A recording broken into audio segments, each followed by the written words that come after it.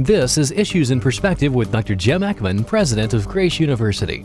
Issues in Perspective provides a weekly overview of news that pertains to your Christian life and is designed to help you discern and interpret issues that affect you in light of God's truth. Here is Dr. Jim Eckman to help you think biblically about these issues. Welcome, and thank you for being with me today on our program, Issues in Perspective. In our first perspective on the program today, I want to think with you about Social Security. The economist Robert Samuelson has an interesting take on Social Security. He calls it welfare. Here's why. First of all, it taxes one group to support another group, meaning it is a pay-as-you-go and not a contributory scheme where people's own savings pay their later benefits. Secondly, Congress can constantly change, as it has done, the benefit package that's a part of Social Security, as it reflects on changing needs, economic conditions, and politics. Let's think together about this provocative thesis, Social Security as welfare. First of all, a few thoughts about the Social Security Trust Fund. Since the 1940s, Social Security has been a pay-as-you-go program. Most benefits are paid by payroll taxes on today's workers. In 2010, those taxes covered 91% of benefits. The trust fund's $2.6 trillion would provide only 3.5 years of benefits, totaling $700 billion in 2010. Congress has repeatedly altered benefits. Indeed, from 1950 to 1972, it increased benefits 9 times, including a doubling of the program in the early 1950s. And in 1972, it indexed benefits to inflation. Samuelson writes, contrary to the Obama administration's posture, Social Security does affect our largest budget problem. Annual benefits already exceed payroll taxes, and the gap will grow. The trust fund holds treasury bonds, which then are redeemed, and the needed cash can be raised, therefore, only by borrowing, taxing, or cutting other programs. Secondly, the connection between Social Security and the rest of the budget is brutally direct. The arcane accounting of the trust fund obscures what is happening. Samuelson concludes that Social Security is, in fact, welfare. Benefits shift. They are not strictly proportionate to wages, but are skewed to favor low-wage earners, a value judgment proportionate to what is going on in terms of who deserves the most help. And they're not paid from their own contributions, but from what other people pay in the system in terms of the Social Security taxes. The United States, therefore, continues to foster the folly of seeing Social Security as an earned benefit for 54 million Americans. It is not an earned benefit. It is not separate from the rest of the budget. The reality of Social Security is brutal. It reflects a much deeper problem about the United States budget, the subject of our next perspective. As we move into this perspective, I would like to think about the 2012 budget of the United States government, a contrast in perceived realities. Well, the debate over the 2011 federal budget is presumably over. After taking the nation to the brink, even possibly facing a possible shutdown of the federal government, the congressional leaders cut the budget and finally passed the 2011 budget, which runs through the 30th of September.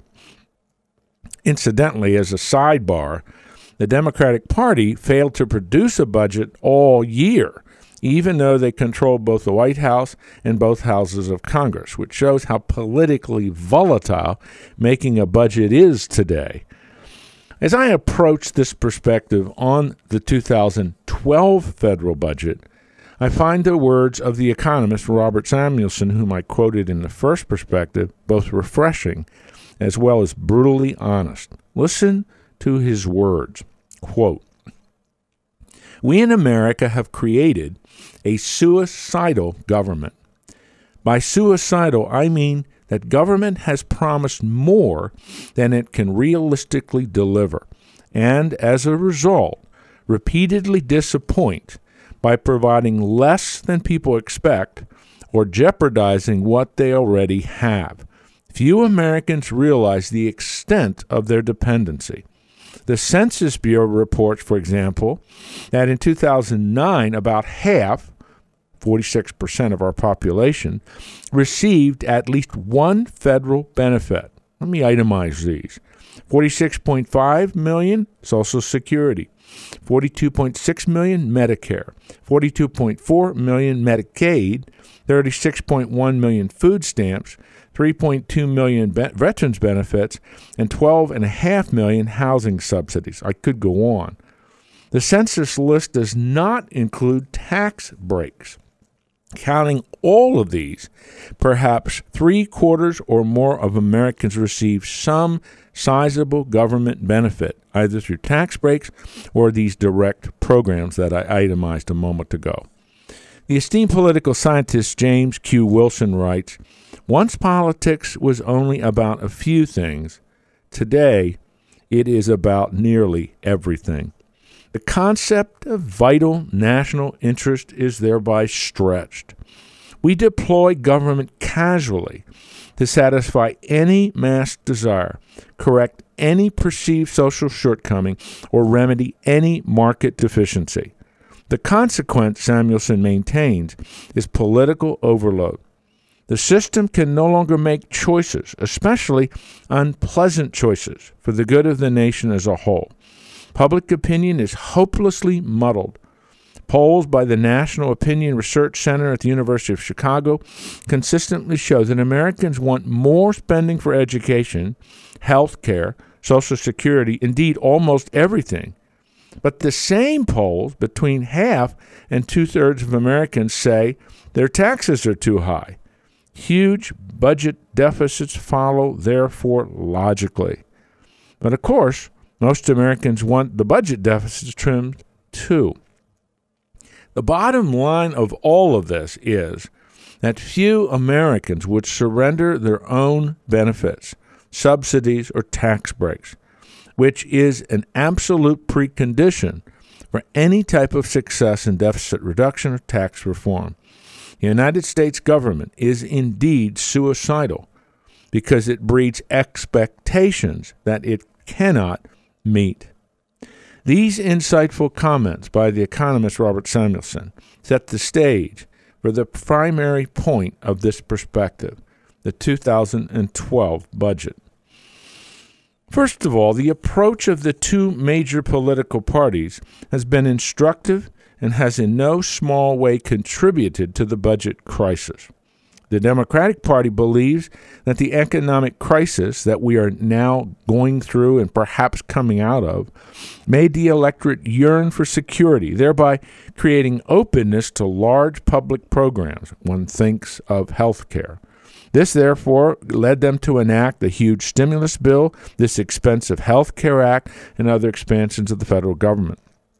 The Republican Party, by contrast, believes that the crisis alarmed voters about a government out of control with a huge deficit.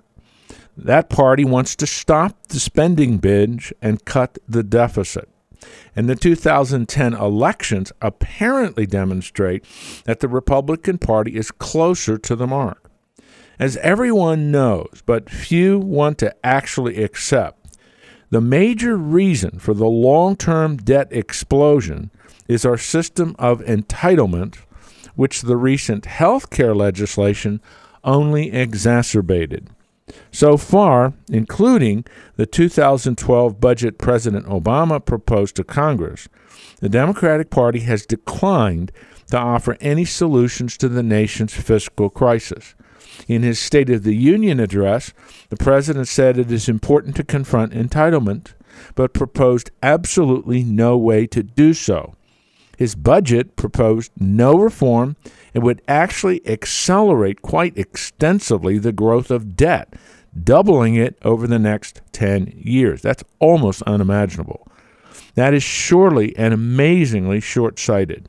Furthermore, the president has completely ignored the recommendations of his own Deficit Reduction Commission, the Simpson-Bowles Commission. It is only the proposal of Paul Ryan, congressman from Wisconsin, that is realistic in response to the commission's recommendations. And that's the subject I want to address next. As I am taping this program, President Obama is going to address the nation, and he's going to talk about a deficit reduction plan. I do not know what that will include, but he's obviously doing that because Congressman Ryan has come up with a very specific plan to reduce the budget deficit by almost $5 trillion.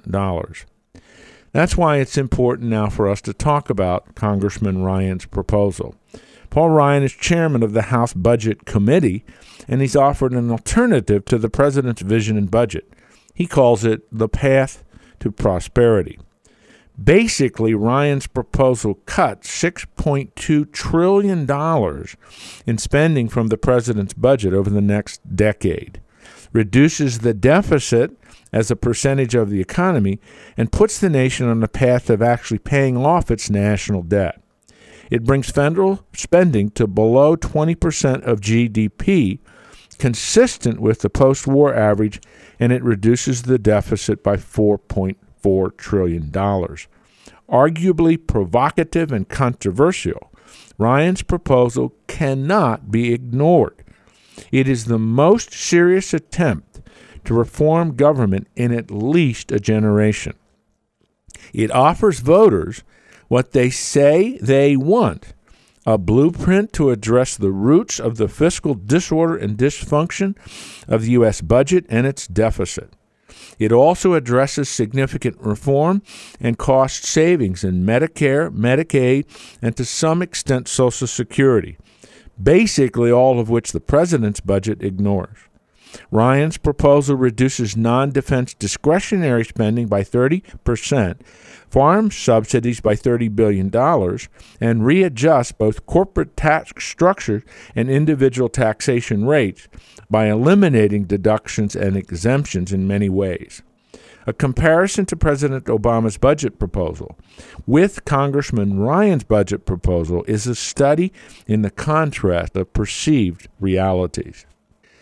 Now, this leads me, thirdly, to some thoughts and comments about these ideas, dealing with budget reduction, deficit reduction, and all that needs to be dealt with in reforming the federal system. Whether you agree with Congressman Ryan's proposal or not, he has provided the nation with the leadership it has not had, an elected official willing to issue a proposal, willing to take risks, willing to face the political perils of reform and change the way this government functions in the United States. Someone once defined insanity as continuing to do the same thing but expecting different results. That is where the United States is right now. We continue to do the same thing in our spending, in our borrowing, but expect different results. Congressman Ryan is proposing something radically different than the status quo. Indeed, columnist David Brooks has eloquently stated, Ryan has filled the vacuum left by the president's passivity. His proposal sets the standard for any serious discussion of the budget and the future of this nation. The context for the debate has now been created. The current welfare state of the United States of America is simply unsustainable. And anyone who is intellectually honest, whether from the left or the right of the political spectrum, realizes that this nation must revise its social contract with its citizens. Ryan has moved us off unreality island, David Brooks says. He's forcing Americans to confront the implications of their choices. With a few straightforward changes, his budget could be transformed into a plausible center-right package that would produce a fiscally sustainable welfare state while addressing the nation's structural economic problems. His blueprint is brave and profoundly forward-looking. It seeks nothing less than to adapt the currently unsustainable welfare state to the demographic realities of the 21st century. Those who disagree with his proposal must not engage in their usual demagoguery, which has already begun. They must engage his ideas, engage his proposals. His is the first serious attempt to confront the brutal facts of this nation's fiscal crisis. It should be the basis for the discussion of solutions, not an opportunity to demonize with irrational demagoguery. That is why I have begun to pray that God will give our political leaders in the office of the President and in the Congress, both House and Senate, the temerity, the fortitude, and the wisdom to face up to the crisis of government dependency that they have created and seek to solve it. We must redefine the role of government in our lives. Congressman Ryan has given us an opportunity to do this. May we as a nation not let this moment pass without a serious discussion of this very question. We must reduce our expectations. We must reduce our dependency on the state. And the only way to do that is to address the entitlement programs of Medicare, Medicaid, and ultimately Social Security. And then also the broader issues of the spending binge and therefore the borrowing binge that this government has engaged in over the last decade and a half. We can no longer ignore this. Congressman Ryan has given us a baseline for discussing it. May our leaders not fail us as they have done so many times in the past. In our third and final perspective on the program today, I would like to make a few personal observations about health care in America. And this is very personal. I am not a medical doctor, nor do I understand all of the complexities of health insurance. But I have spent time in a hospital as both a patient and as someone who visits hospitals to comfort friends and those whom I care about. I also believe that there are several common sense principles that we are not following as a nation. Here are a few of my personal observations. Health insurance, whether through one's employer or through a government entitlement, does not force the consumer to even consider the cost of health care. When one presents the insurance card to a provider, there is often a copay cost, but one has no idea of the total cost of that health care. Discernment, comparative information from other health care providers never enters into the decision. Most of us are never even aware of the total cost of the health care we're receiving. It is the only major part of our decision-making as citizens that involve money where we do not consider the cost.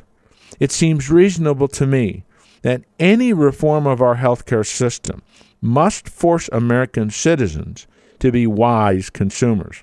Somehow, we must reform the healthcare system so that those who consume healthcare begin to view it as any other decision they make involving money. Consider cost, consider the benefits, consider the quality, and what are my options?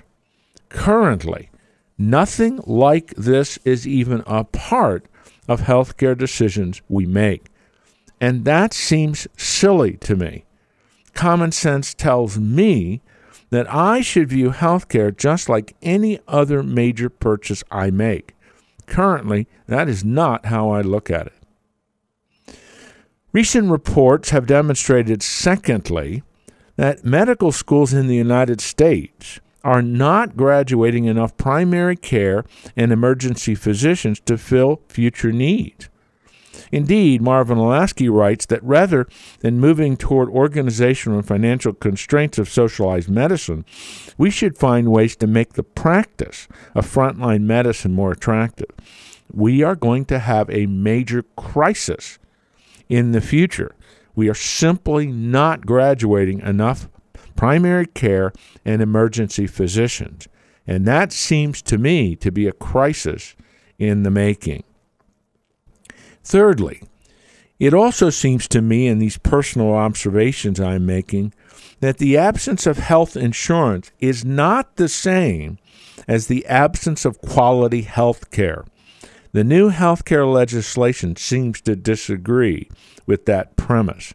It focuses on health insurance, not quality care. Number 4, it also seems to me that we must challenge the growing perception that government has the obligation to take the risk out of living. Government cannot do that. This pervasive assumption is absolutely lethal to our republic and creates financially unsustainable promises. Witness Medicare, Medicaid, and even Social Security. Number 5, it also seems to me personally that we must challenge the idea, now the vital center of the health care legislation passed this last summer, that health care is a basic human right in America. In my judgment, and common sense tells me this, health care is not a basic human right. It cannot be viewed that way. Even if this were a proper approach, what kind of health care are we talking about when we denominate it as a basic human right? All health care? Are we entitled to all available health care technology no matter what the cost? Do we truly believe that as a civilization, we regard health care on the same level as First Amendment rights, for example? Finally, in these personal reflections, I believe rather strongly that we must force American citizens to accept some form of the consequences of their personal lifestyle decisions. And that's a strong sentence. Force American citizens. But think with me about this. Is there a human right to health care if a person chooses to be obese? Is there a human right to health care if a person chooses to smoke cigarettes?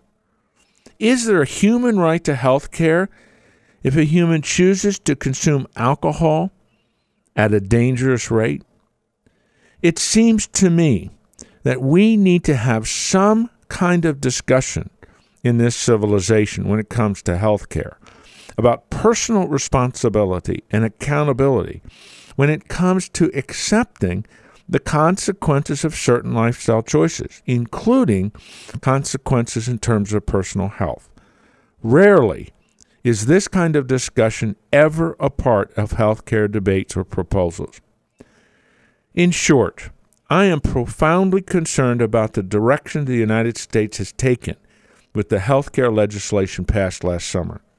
It seems to me to be a recipe for a national disaster, and it defies some basic common sense perspectives. It is not good public policy, nor does it address some of the basic issues dealing with healthcare in this nation. And I can only say, may God give us the wisdom, His grace, and the courage to turn this around. You've been listening to Issues in Perspective with Dr. Jim Eckman, President of Grace University. Issues in Perspective is a radio production of Grace University in Omaha, Nebraska. If you have any questions or comments, or you would like a written summary of today's program, write to Issues in Perspective, 1311 South 9th Street, Omaha, Nebraska 68108. You can also view a transcript and listen online at issuesinperspective.com. Join us next week for Issues in Perspective with Dr. Jim Eckman. Issues in Perspective is a listener-supported program and ministry of Grace University. You can listen to this program as well as past programs on the web. Just log on to issuesinperspective.com and click on the Listen To button. You can also find the link to Dr. Eckman's website by logging on to this radio station's website and click on the Issues in Perspective banner ad. Issues in Perspective depends on listeners like you in order to broadcast on this station and other Christian radio stations across the country. Please send your tax-deductible donation to Issues in Perspective, P.O. Box 3251, Omaha, Nebraska 68103. Your generous donation will help spread the Word of God and how it relates to culturally engaged Christians in today's world.